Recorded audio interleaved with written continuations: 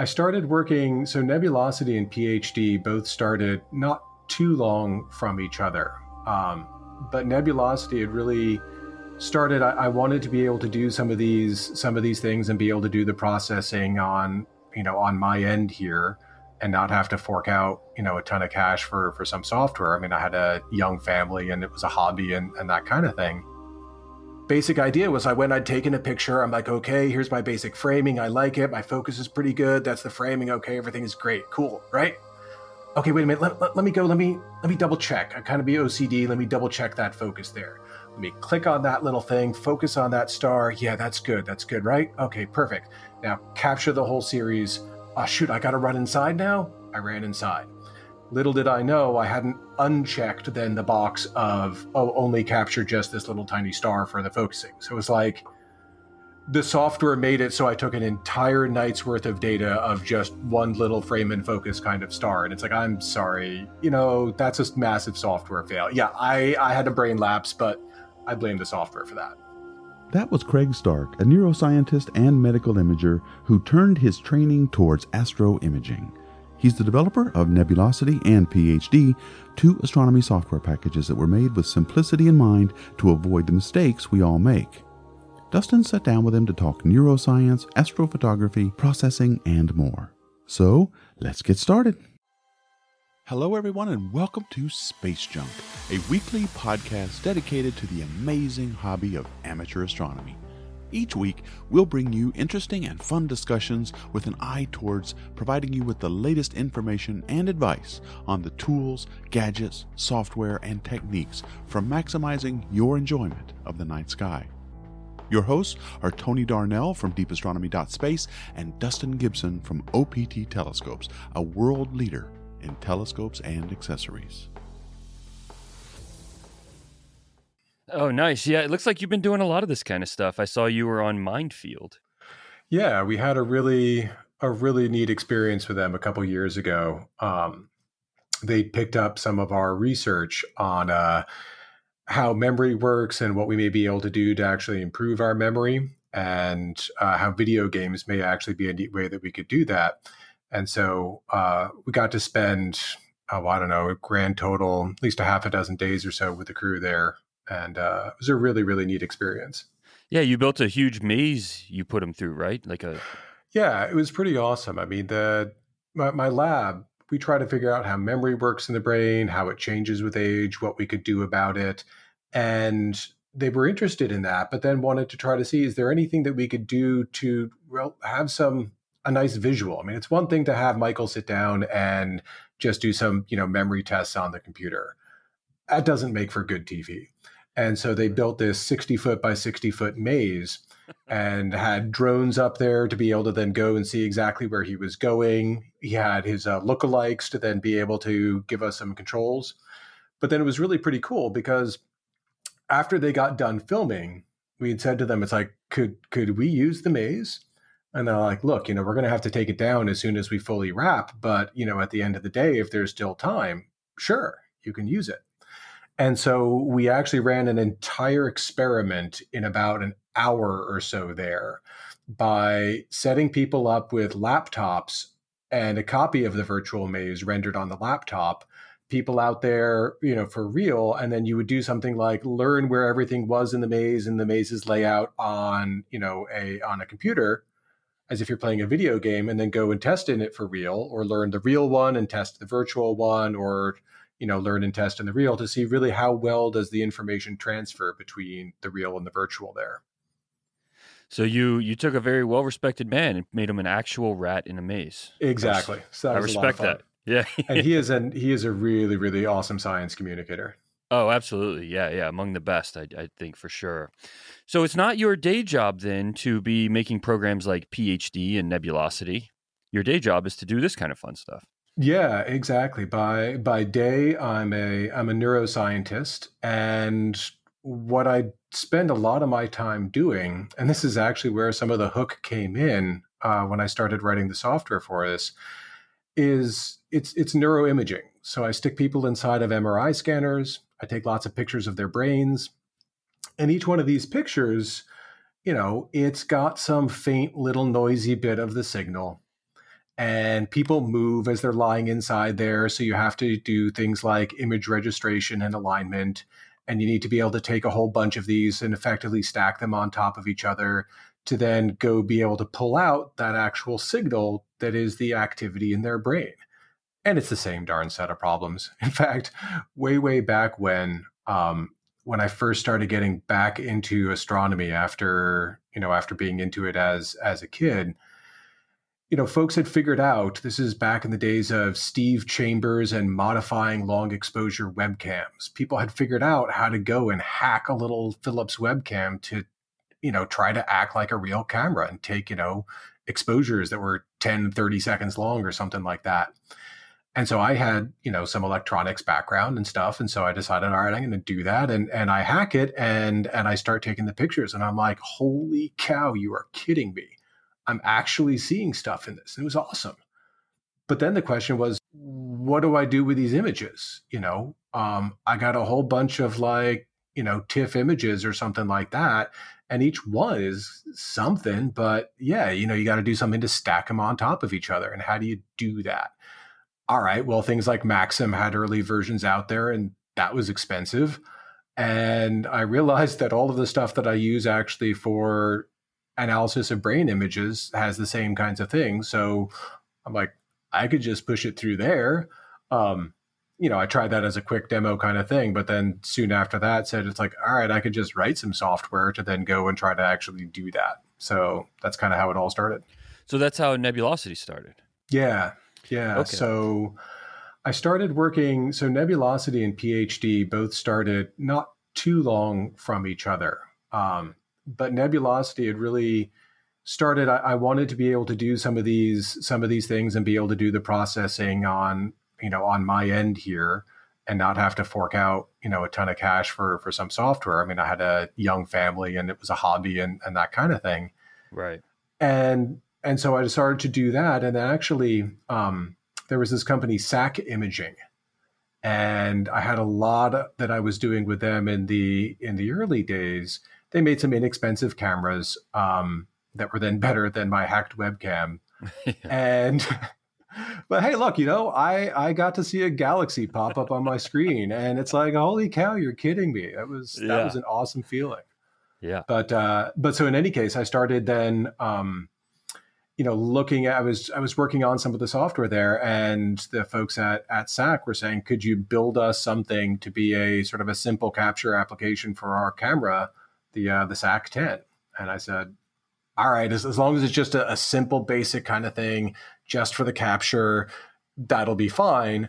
And that's then actually what truly morphed into Nebulosity. That's what I love about Nebulosity, though. And you and I have talked about this several times, but I feel like it's the simplicity that makes it such a great program. And I still use Nebulosity all the time. I mean, I've been imaging now for five years, I guess. Mm-hmm. And I still tell people about it all the time. I think everybody that's in imaging has used PhD at some point. Yeah. If it's not their main guiding it's still my main guiding program. But it's just the simplicity of these programs that you've made and how it takes all the guesswork out. It's just, there's no fluff. There's nothing there to be confusing. It's just push this button and it will do exactly what it says it's supposed to do. Yeah. And that's it. Right. And exactly. And try to get it so that, I mean, look, when we're doing this as a hobby, we're often not at our best. Some people, look, they have permanent setups and that's awesome and everything is configured and that's great. Right. That's not the way a lot of us roll. Mm-hmm. We'll truck our stuff out, whether it's just to the backyard or to some deep sky site. And by the time you get set up, it's already dark and you're like, shoot, I've got to align. I've got to do this and this and this. And by the time you start imaging, I don't know, man, half the time I'm tired, and my I'm a neuroscientist, but really my PhD and everything is in experimental psychology. And it's trying to figure out, how do we think, how do we process information? And we know that at like 2 a.m., you're not at your sharpest. So, I mean, why should it ever be the case? I mean, this is one of the things that really got me. And I was well into Nebulosity and PhD at the time. And I was looking at some other software and everything out there. And I I took pictures all night in the end of one star. And it happened because the software design that I was having to use, because I didn't support the camera yet in Nebulosity, was bad. Basic idea was I'd taken a picture. I'm like, okay, here's my basic framing. I like it. My focus is pretty good. That's the framing. Okay, everything is great. Cool, right? Yeah. Okay, wait a minute. Let me go. Let me double check. I kind of be OCD. Let me double check that focus there. Let me click on that little thing, focus on that star. Yeah, that's good. That's good, right? Okay, perfect. Now capture the whole series. Oh, shoot, I got to run inside now. I ran inside. Little did I know I hadn't unchecked then the box of, only capture just this little tiny star for the focusing. So it was like the software made it so I took an entire night's worth of data of just one little frame and focus kind of star. And it's like, I'm sorry, that's a massive software fail. Yeah, I had a brain lapse, but I blame the software for that. Yeah, but that's the thing, is it shouldn't be the type of thing that's even there. Like, why? Exactly. Why is that even there? Oh my God, there was another one. Okay, I got to share this other one with you. And it was the same piece of software, and I won't name it. I don't even know if it's functional anymore. But sure. The other then great thing on this was I was having all sorts of problems with this camera, getting it to actually work. And sometimes it would, and sometimes it wouldn't. So I already knew that sometimes it would kind of be a little flaky and everything.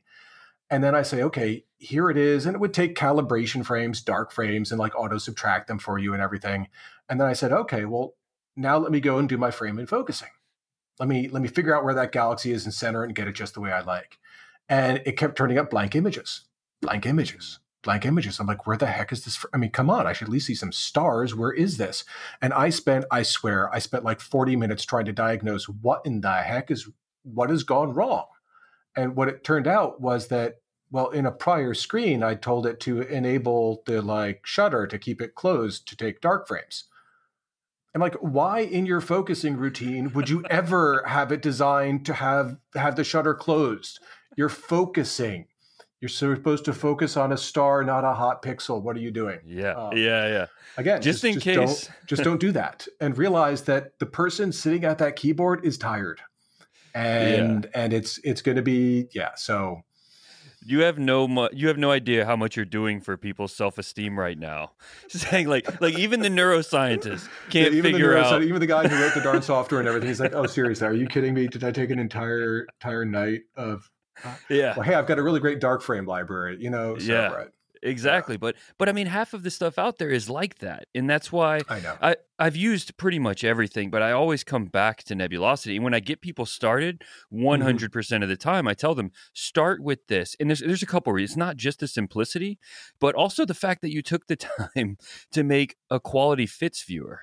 Yeah. Right? Like you can see the image, and that's the fun part of the hobby. And I think maybe that's what it is it's like you're saying, when this is just a hobby, it's different if you're a professional and you're just going after data, and the data has no emotional value to you. It's not a pretty picture for you. It's not art. It's not any of that.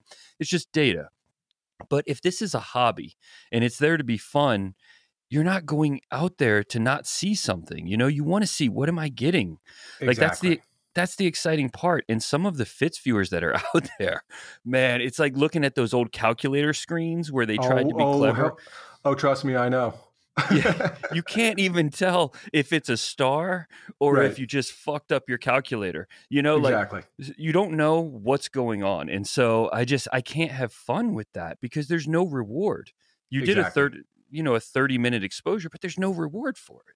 And this is a hobby. This is a hobby for us all. Even one of my favorite pictures that ever was processed in Nebulosity it came out of NASA, but it was done as a hobby. So at the very least, and we also know that it's like, look, you got that free night and the moon wasn't around and the sky was stable and clear and you could get that data. Make sure you get the data, make sure you get something good and don't have that be an absolute nightmare and everything to do. Get that later on when you're back at your house and you've got your cup of coffee and you're warm and you're not getting eaten alive by mosquitoes or whatever kind of thing and all that. Fine. If some software crashes on you or it's tough to figure out exactly how to figure out how am I going to get this Lucy Richardson deconvolution to give me the best looking image? Great. Whatever. You have all the time in the world. Go do it then.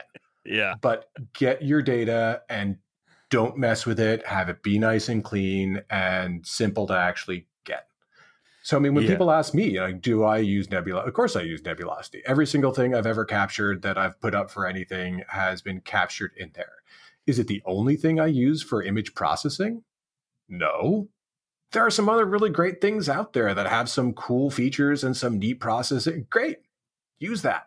So that was another thing I really wanted to bake into Neb from the start, was the ability to go back and forth between other packages to be able to say, hey, let's have a really good fits kind of setup.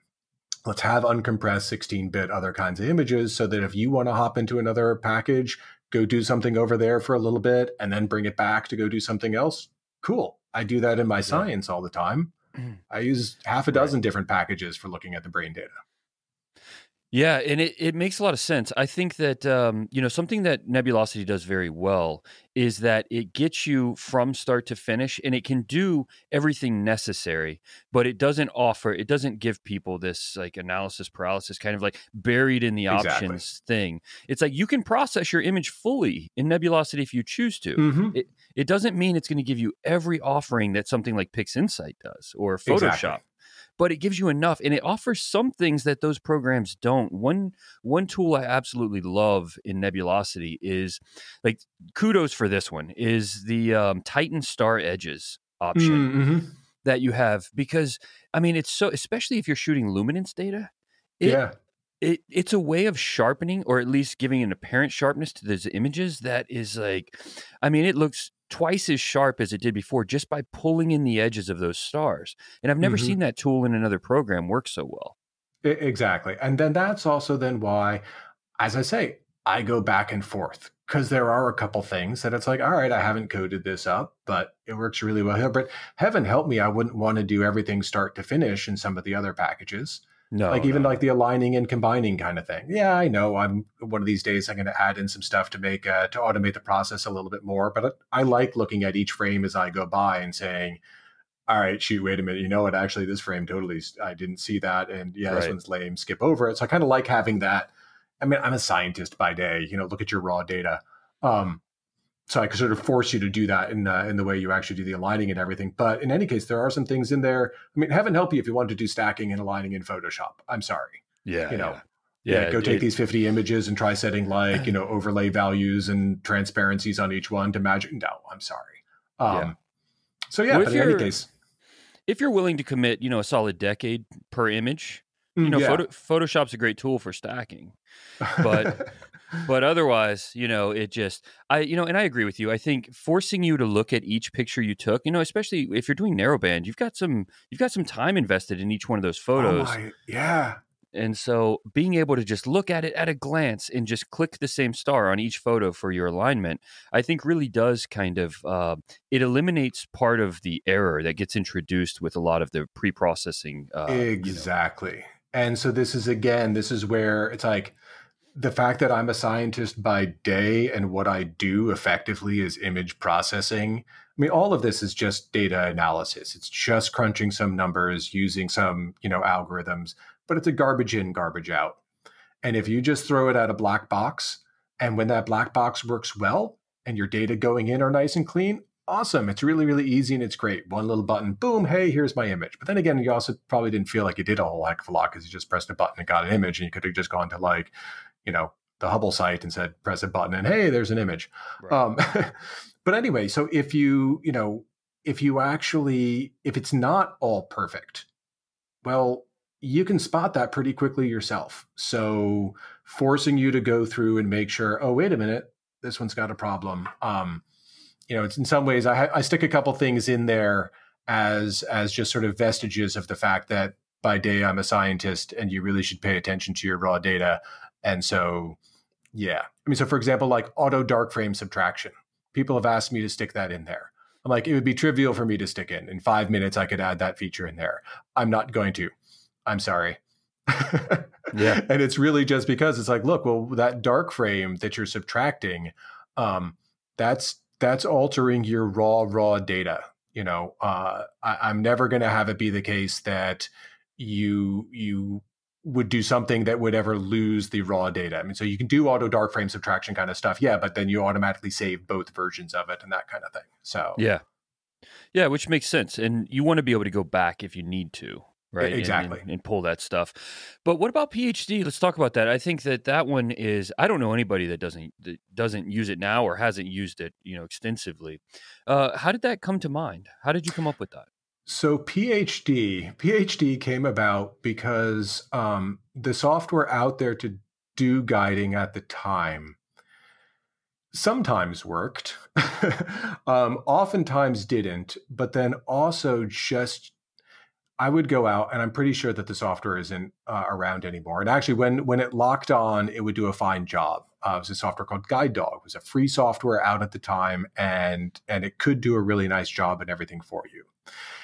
But the problem was that I would set up, and it seemed somehow as if every single time I went up, I had a slightly different configuration. I don't know, I was trying a different telescope, I was trying a different camera, maybe I had put it through a diagonal this time, and I didn't another time just because of who knows what or whatever, but it would pop up this screen. And it's a classic like scientific software sort of screen. Here are 50 parameters, please enter them. How many arc seconds, of right ascension moves per millisecond of, pulse width? I don't know. Right. Are you flipped north, south, or east? I don't know. Yeah, I don't want to know. I don't want to know. I should just be able to say, come on, just that star right there, that's a good one. Please go guide on it. Yeah.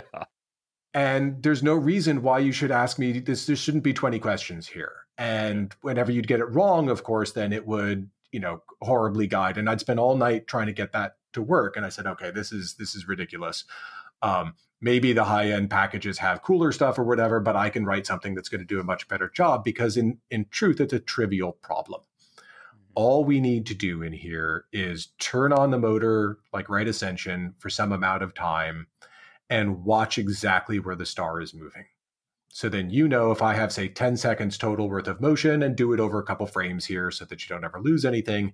But if I have, say, 10 seconds worth of motion in right ascension one way, I now know exactly the direction and the distance that the star moves when I have that amount of input. Dial it back. So you put the star back. Now let me go do, declination here. Hey, look, there could be some backlash. So let's write a little quick thing to make sure we've picked up enough motion to say we're out of the backlash. Now go figure that one out.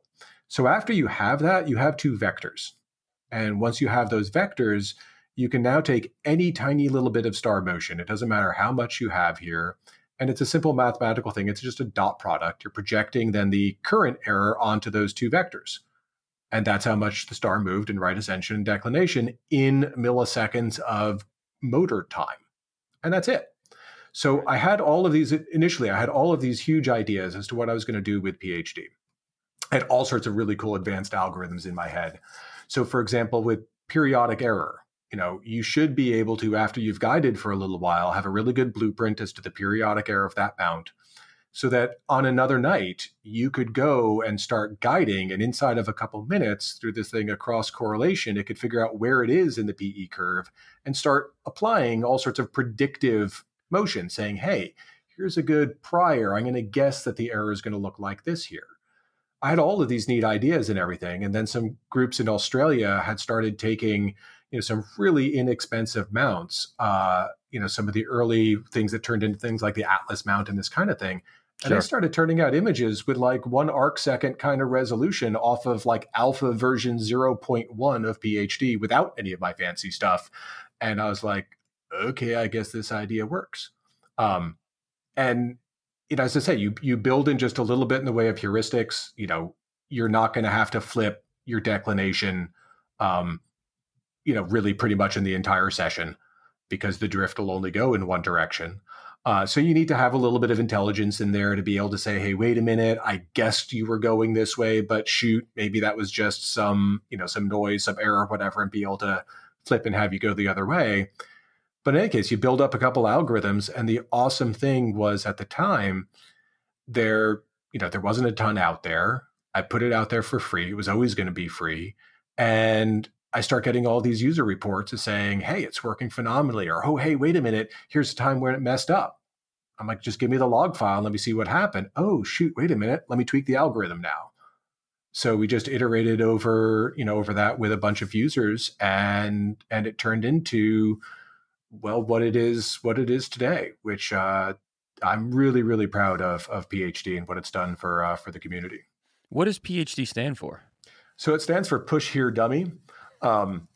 But also, I mean, of course, it was a little bit of a play because it's supposed to be push here, dummy, simple, and at the same time, it's supposed to be intelligent and okay, right. Intelligent or well educated, whichever you want to pick. There, I'm a PhD, so all right, there's the because they used to also call the inexpensive cameras. They were sometimes called PhD cameras, push here, dummy, kind of simple. Yeah. It definitely is that. I like that when you open it up, it asks you about 5 very, very basic questions. I mean, when I say basic, it's just like, what are you connected to? What's your camera? You're like that kind of stuff. Very, very simple. And then there's like 2 buttons. It's like run the exposure, click on a star, guide. Yeah. And then there you go. That's it. That's it. And it just works. I mean, I turn it on and then I just run it all night. And leave it running, and it just does the job. There's nothing to it. And I really like that because you kind of want the software just to get out of the way.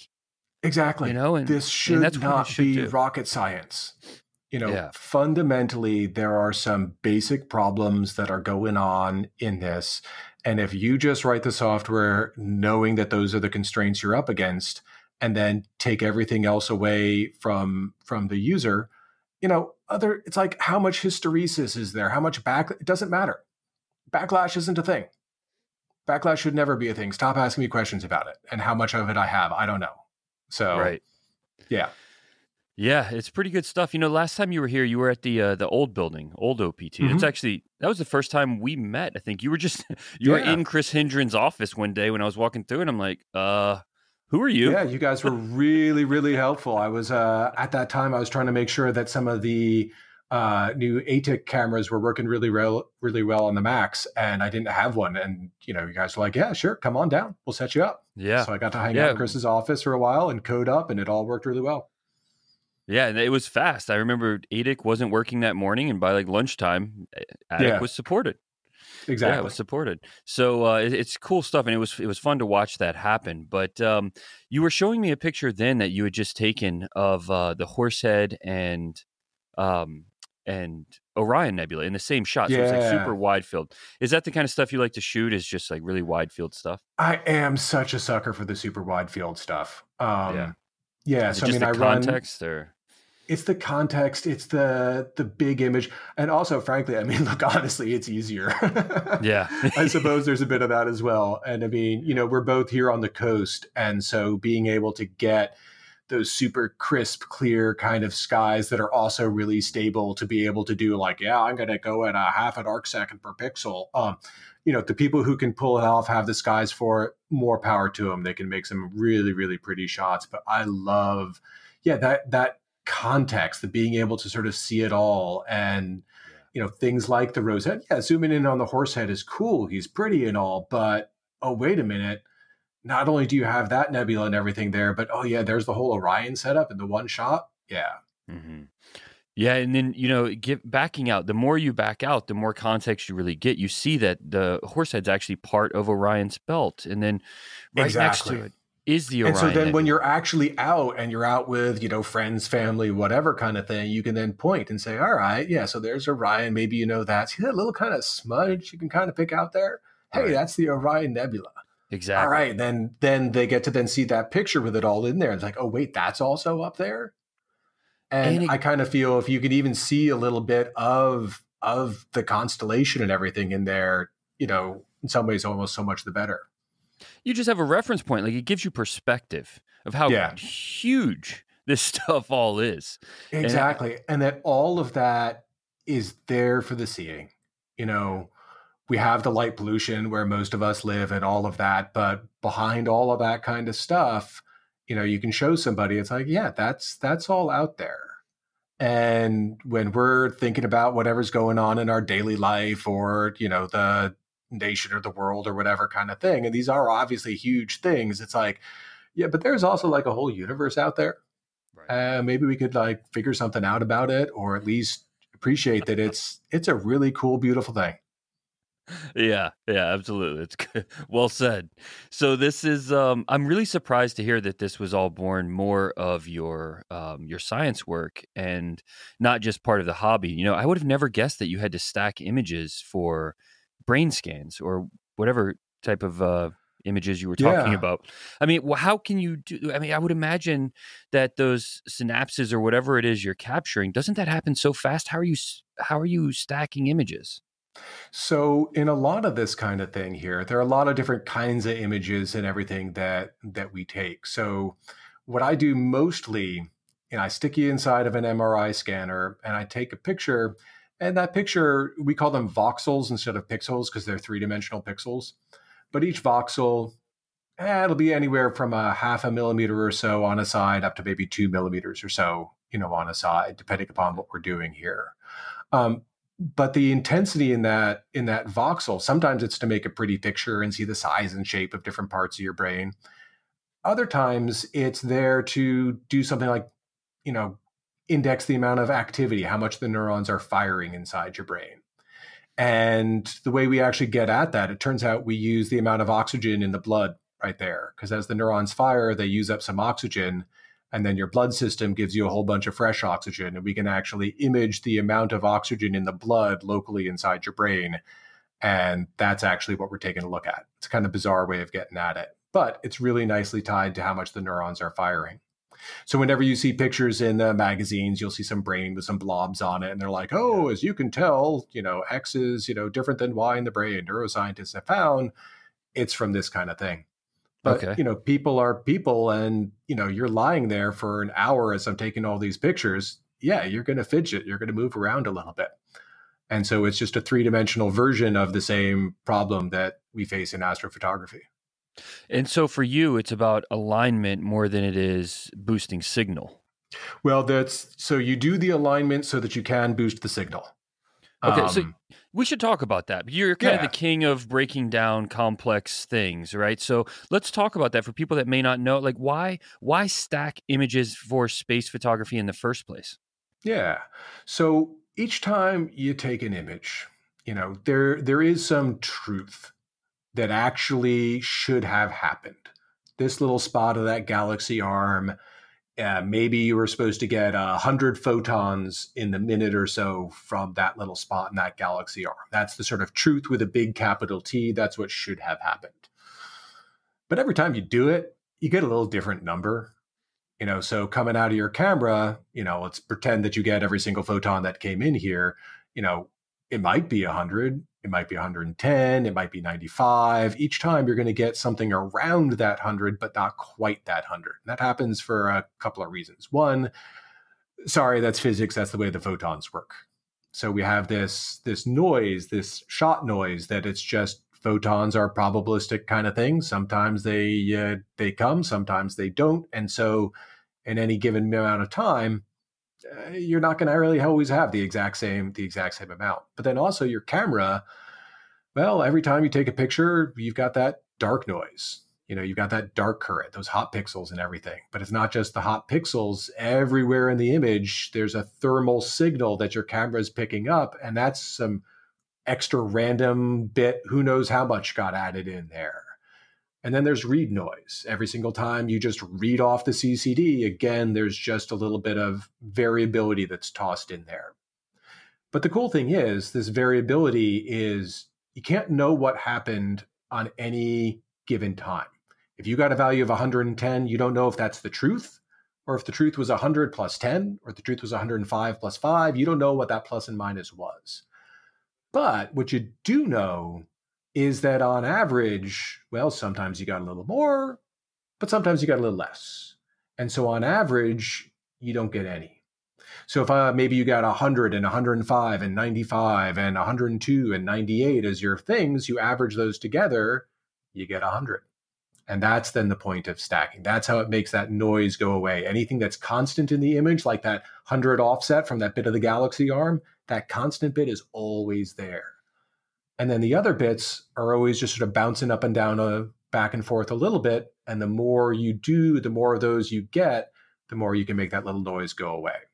So we stack to get that signal to noise up to be able to then see, hey, this little spot in the galaxy is 100, but right next to it, 2 pixels over, it's supposed to be about 105. And a few pixels away, it's supposed to be 95. And so we stretch our images to make those little tiny differences huge. That's how we pull out all of this cool stuff out of the image there. So you darn well better actually have the 100 truth being really close to the 100 in your actual image.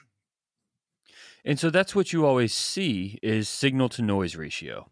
Yeah. And in that, when you're defining those terms, then in the simplest possible way, you could say that signal is the truth, as you put it, of whatever it is you're shooting. And the noise then would be anything else that ends up in the image. Exactly. It could be the thermal noise. It could be light pollution. It could be anything that's there that isn't your actual target. Exactly.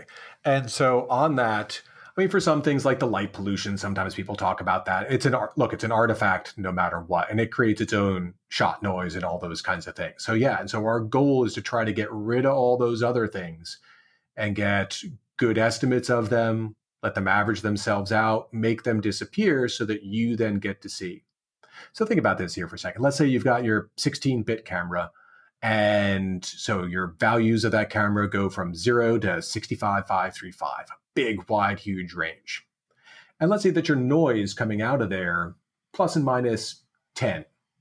All right, well, if you then somehow took your nice fancy CCD camera with 16-bit range and you aimed it at, a picture of you aimed it at your cat from really far away with your telescope, or you just put a little SLR lens on there or whatever. There's plenty of light. It's daytime. You take a really, really short exposure. You get a beautiful image. And the cat is sitting there at like 40,000 out of your 65,535 units on there. So the cat is nice and bright, plus and minus 10. Kind of who cares? It's 40,000 plus and minus 10. 10 is a little tiny, tiny rounding error. You're not going to notice it. Right. So when you're taking pictures with your phone or with your SLR and it's daytime and it's bright, you don't see the noise. When do you see the noise? You see the noise when it's dark. You're indoors, you're in the bar or whatever, you're trying to take the picture and it's out there at night, and all of a sudden, yeah, your image kind of looks like crud. And same, of course, thing here with, your astrophotography shots, because well, yeah, no, wait a minute. Out of 65,000, you've got 100 of the thing you're trying to take the picture of. Now 100 plus and minus 10. Oh, wait a minute. That's 10%. That's now a big portion of it. And so it looks crummy. Thing that, by the way, that kills me on the stacking thing, just for now, all the, the new phones, your new iPhones and your new, Google phones and this kind of thing with the nighttime mode. Yeah. Have you noticed that they swiped that from astrophotography? Yeah. Yeah. So, all they're doing is they're doing some quick registration on the image and stacking on the image in real time. That's exactly how they're doing all those shots. And it's awesome that stuff that we kind of figured out and all that sort of thing and really pioneered. Yep. All right. That's what they're doing. And so let me ask you, why are you drawn to simplicity? Obviously, your day job forces you to do things at the most complex possible level and to kind of innovate on this. Why are you drawn to simplicity?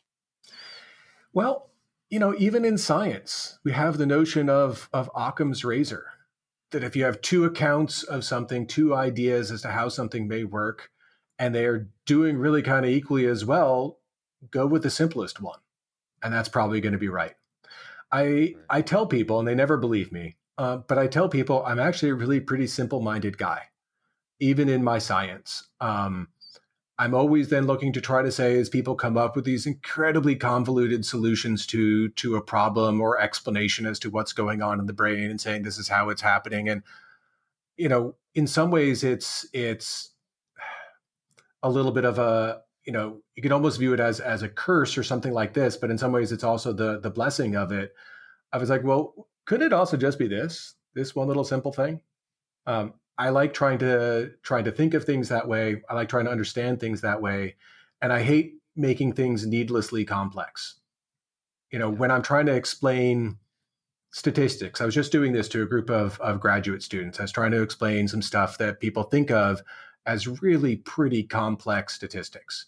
When we're analyzing these MRI images, we're doing this massive, multiple regression with all these kinds of things in here. And people, you could just sort of watch as you're describing this to them. their eyes are glazing over. They get over sort of like a deer in the headlights kind of look of like, oh my God, I'm never going to be able to understand this. This is impossible. This is this is incredibly complex. And I say, okay, wait a minute here.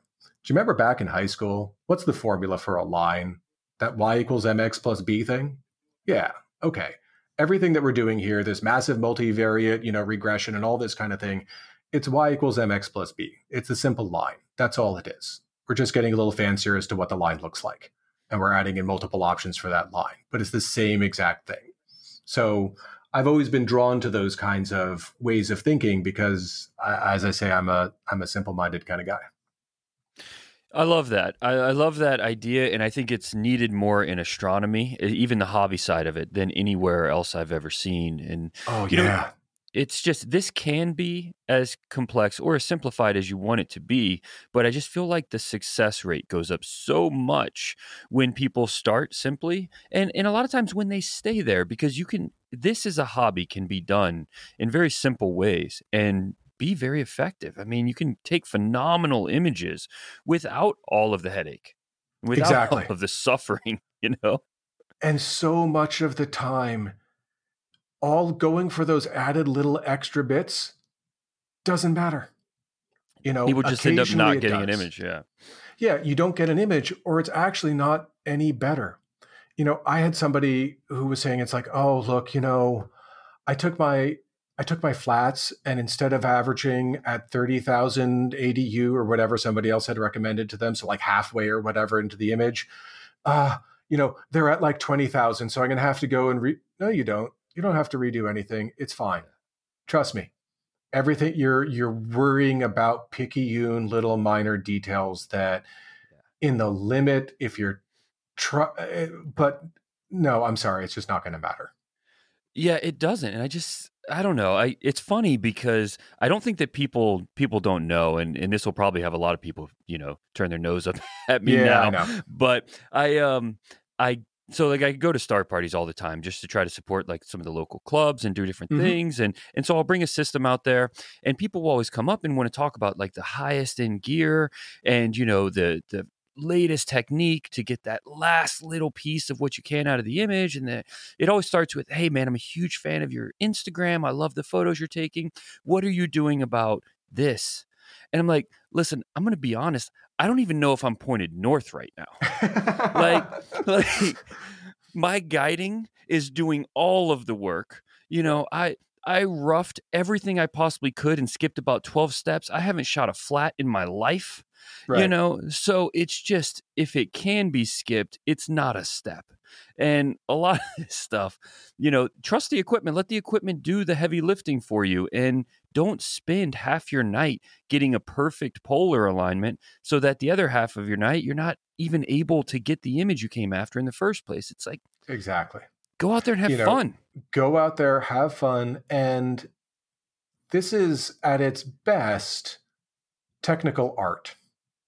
That's what it is. Yeah, that's true.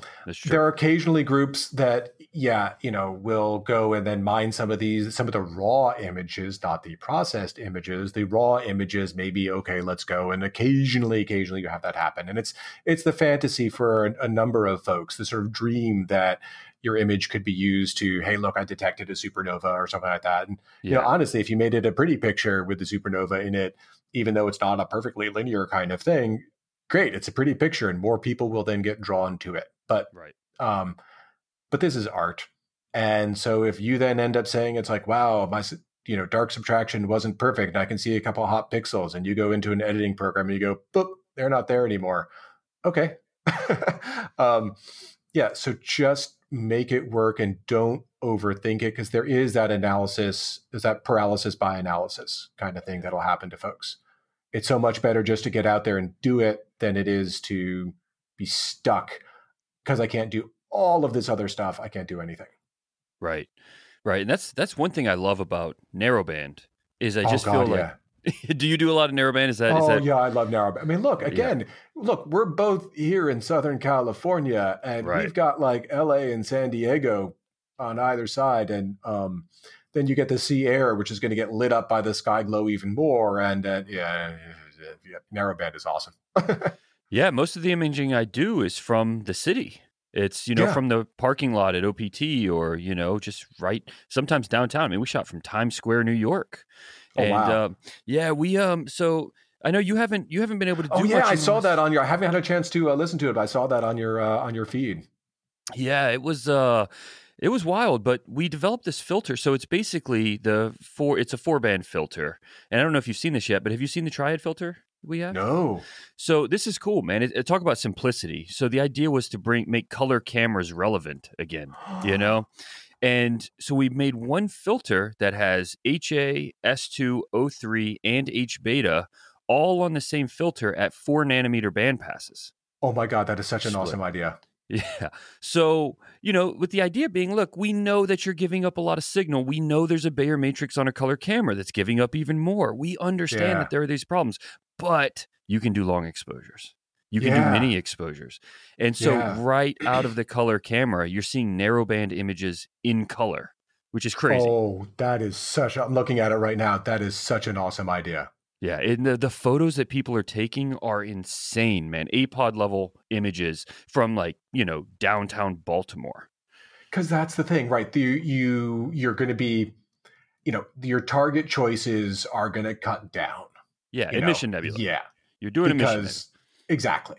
But they're seriously pretty. My favorite shots that I've ever taken of mine have all been narrowband shots. And I love it then when people say, it's like, oh, so did you go out to the desert or something? I'm like, no, this is in my backyard here in Irvine. Yeah. Are you kidding me? What? It's like, yeah. Yeah. Exactly. So no, I absolutely love narrowband stuff. And this is such a cool idea. Yeah, we got to get you one out there to play with. I need to get one sent out to you so you can play with it. You'll have so much fun with it, man. You just throw a mirrorless camera on the back or a DSLR, just a cooled color camera, and just crank exposures out. But then it's like it changes your fishing experience to where, once you throw that line out, you're seeing that data come back, but now it's in color. Yeah. Right. It's just my fun. Gosh. Yeah, exactly. Just being able to do it all at once. Have you tried using it just even on a mono camera as your luminance?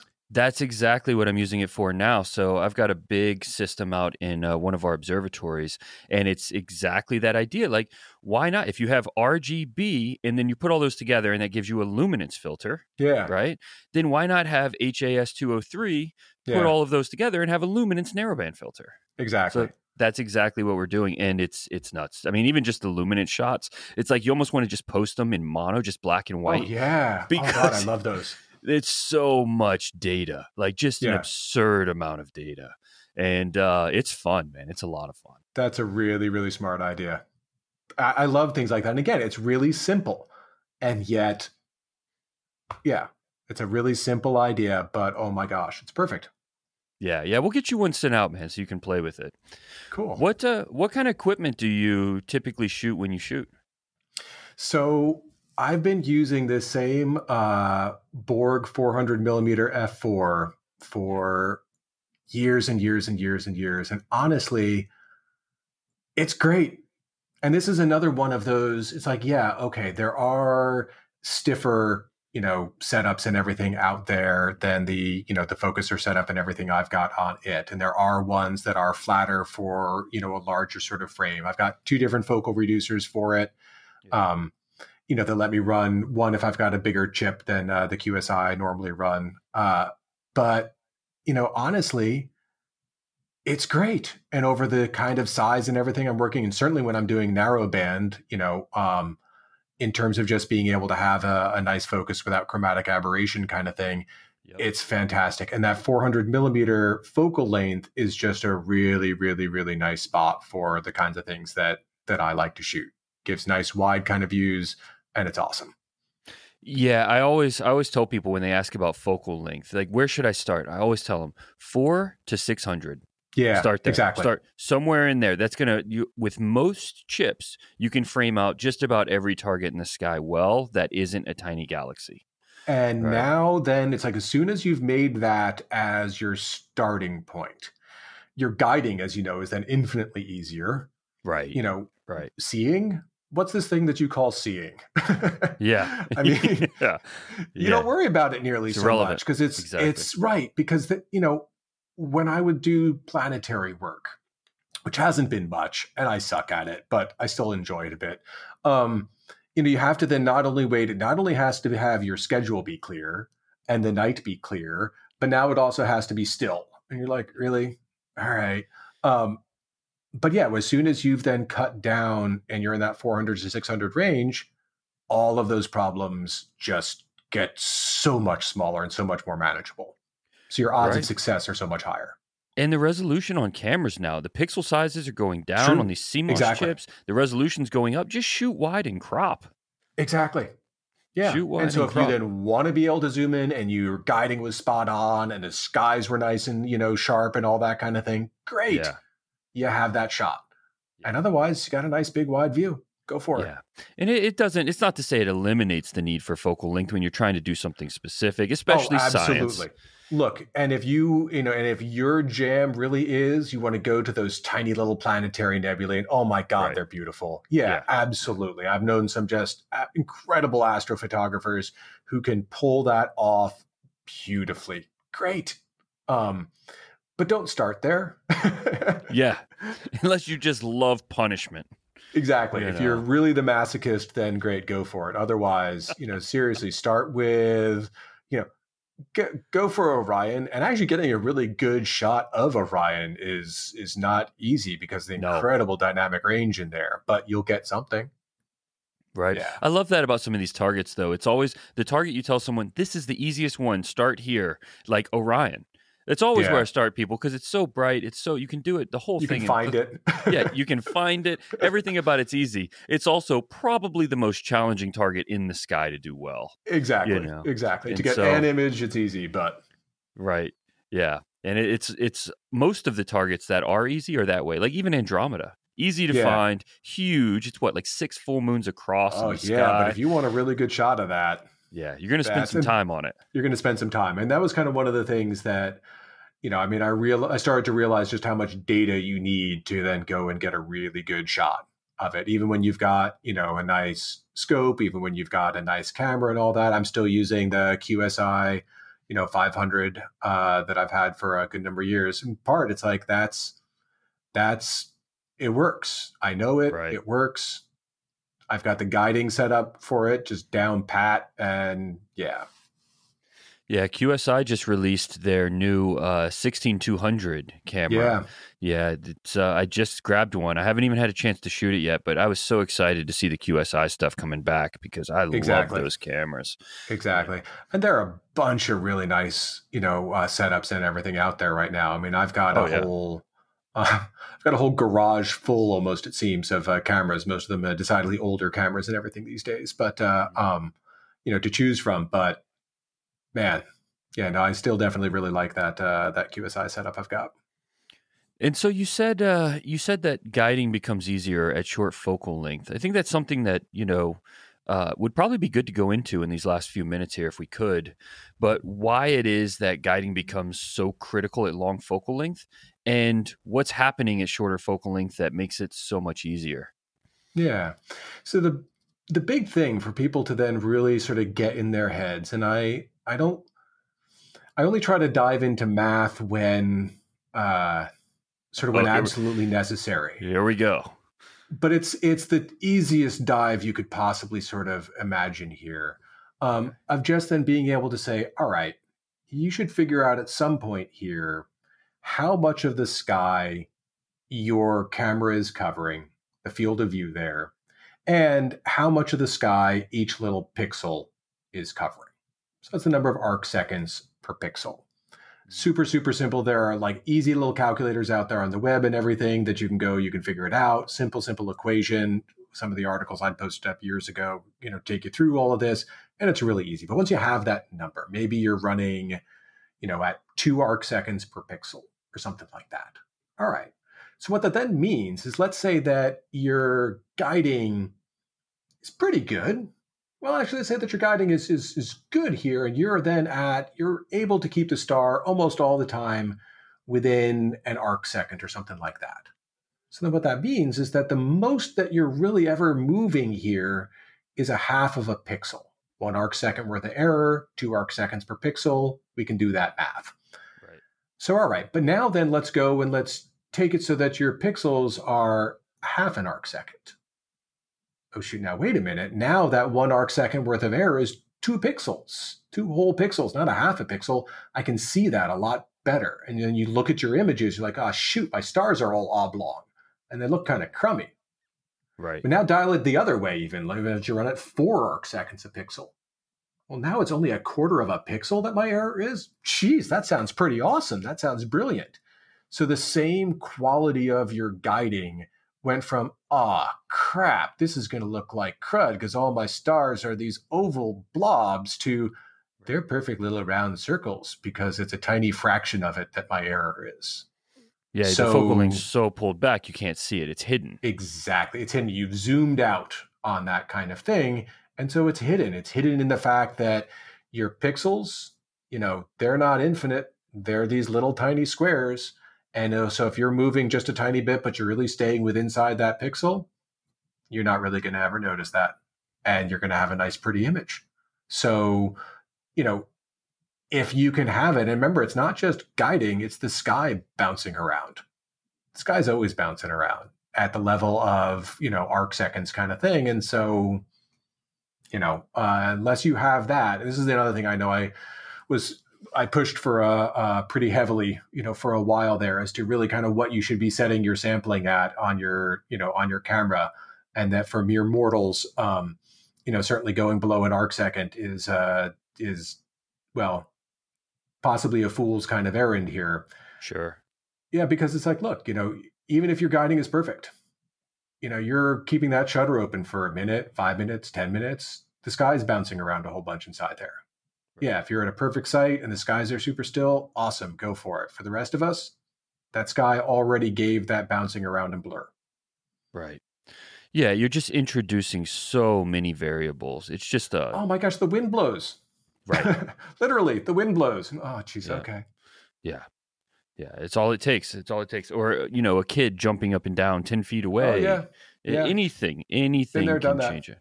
Exactly. Because, when you really think about this, the resolution that we are running at is insane. Yeah. You say, okay, look, the sky is 360 degrees around. All right. An arcsecond here, 1/3600th of a degree. Of 1 degree, and there are 360 of them. If you go around here, holy cow, that's tiny. Right. So that's the resolution we're trying to get, 50 pounds of telescope and camera and gear or whatever to be moving at with that precision, so that you don't have an error bigger than that within, a 10-minute exposure. Seriously? And right. Doing all that with a program called Push Here Dummy. Exactly. All right. Well, I got one more thing for you. I always like to ask our guests when they come on, what got them into this hobby and what keeps them here? Whether it's the science side of it or just the philosophical side of the perspective. But what's your story? What got you here? So I started out on this. I was a kid, and it's one of the classic kinds of things of it's the department store telescope. But my sister and I went out and we bought one. We were on a summer vacation and kind of bored. We had a cabin in the woods for a couple of weeks, and we'd been there a bunch of times. And in any case, we went out, we bought this super, super cheap telescope. It had a, with one of these like 800X or whatever kind of things. And so absolute piece of crud. And you would slide the eyepiece in and out. It's basically like a built-in Barlow, and you could slide it out to then get more and more magnification. But It's like, holy cow, wait a minute. You can actually see something of Jupiter. Okay, that's cool. And so then so after that, I wanted to try to see, you start like looking around and you're seeing all these incredible shots. So I had, pictures up on my wall as a kid where some people maybe had bands or whatever. I had like, hey, there's the Whirlpool Galaxy. Yeah. So I was a geek. But in any case, so back then I tried film astrophotography in my senior year of high school. They had this whole deal where in the spring of your senior year, they realized you were checked out anyway. And if your grades were good and you could come up with a neat project, fine, do that instead of taking some classes. So I did a project in astrophotography. And I didn't have any guidance. I didn't know what the hell I was doing. Getting things polar aligned I discovered an old telescope in my school's, like in a closet at the school. But I was even then physically stacking. So I would take pictures like of Andromeda on 35 millimeter film, and in the dark room, just try to like line them up on top of each other perfectly to then go and physically stack them to, get the actual print or whatever. Wow. So I got into it then, but then things like, I went to college, I was in like the Boston area. And so that, isn't really great. And you're in college, so that's going to be challenging. And it had gone kind of dormant for a good long time. And then it was, as I mentioned, that those long exposure webcams that got me to dust off the old telescope and try things out. And then in terms of what kind of keeps me here, I mean, it's a hobby I keep coming back to. It'll go on hiatus for a little while, but I keep coming back to it. And I think it's for two reasons. One, it's the challenge of trying to see, can I actually do that? Can I actually make a picture like that? And what can I see and what's out there? But then also it's creating something. By day, it's like you're doing science, and science is long and slow and boring. I mean, you think processing astrophotography stuff is boring. You ain't seen nothing in terms of how science moves. It's years and years and years to do anything.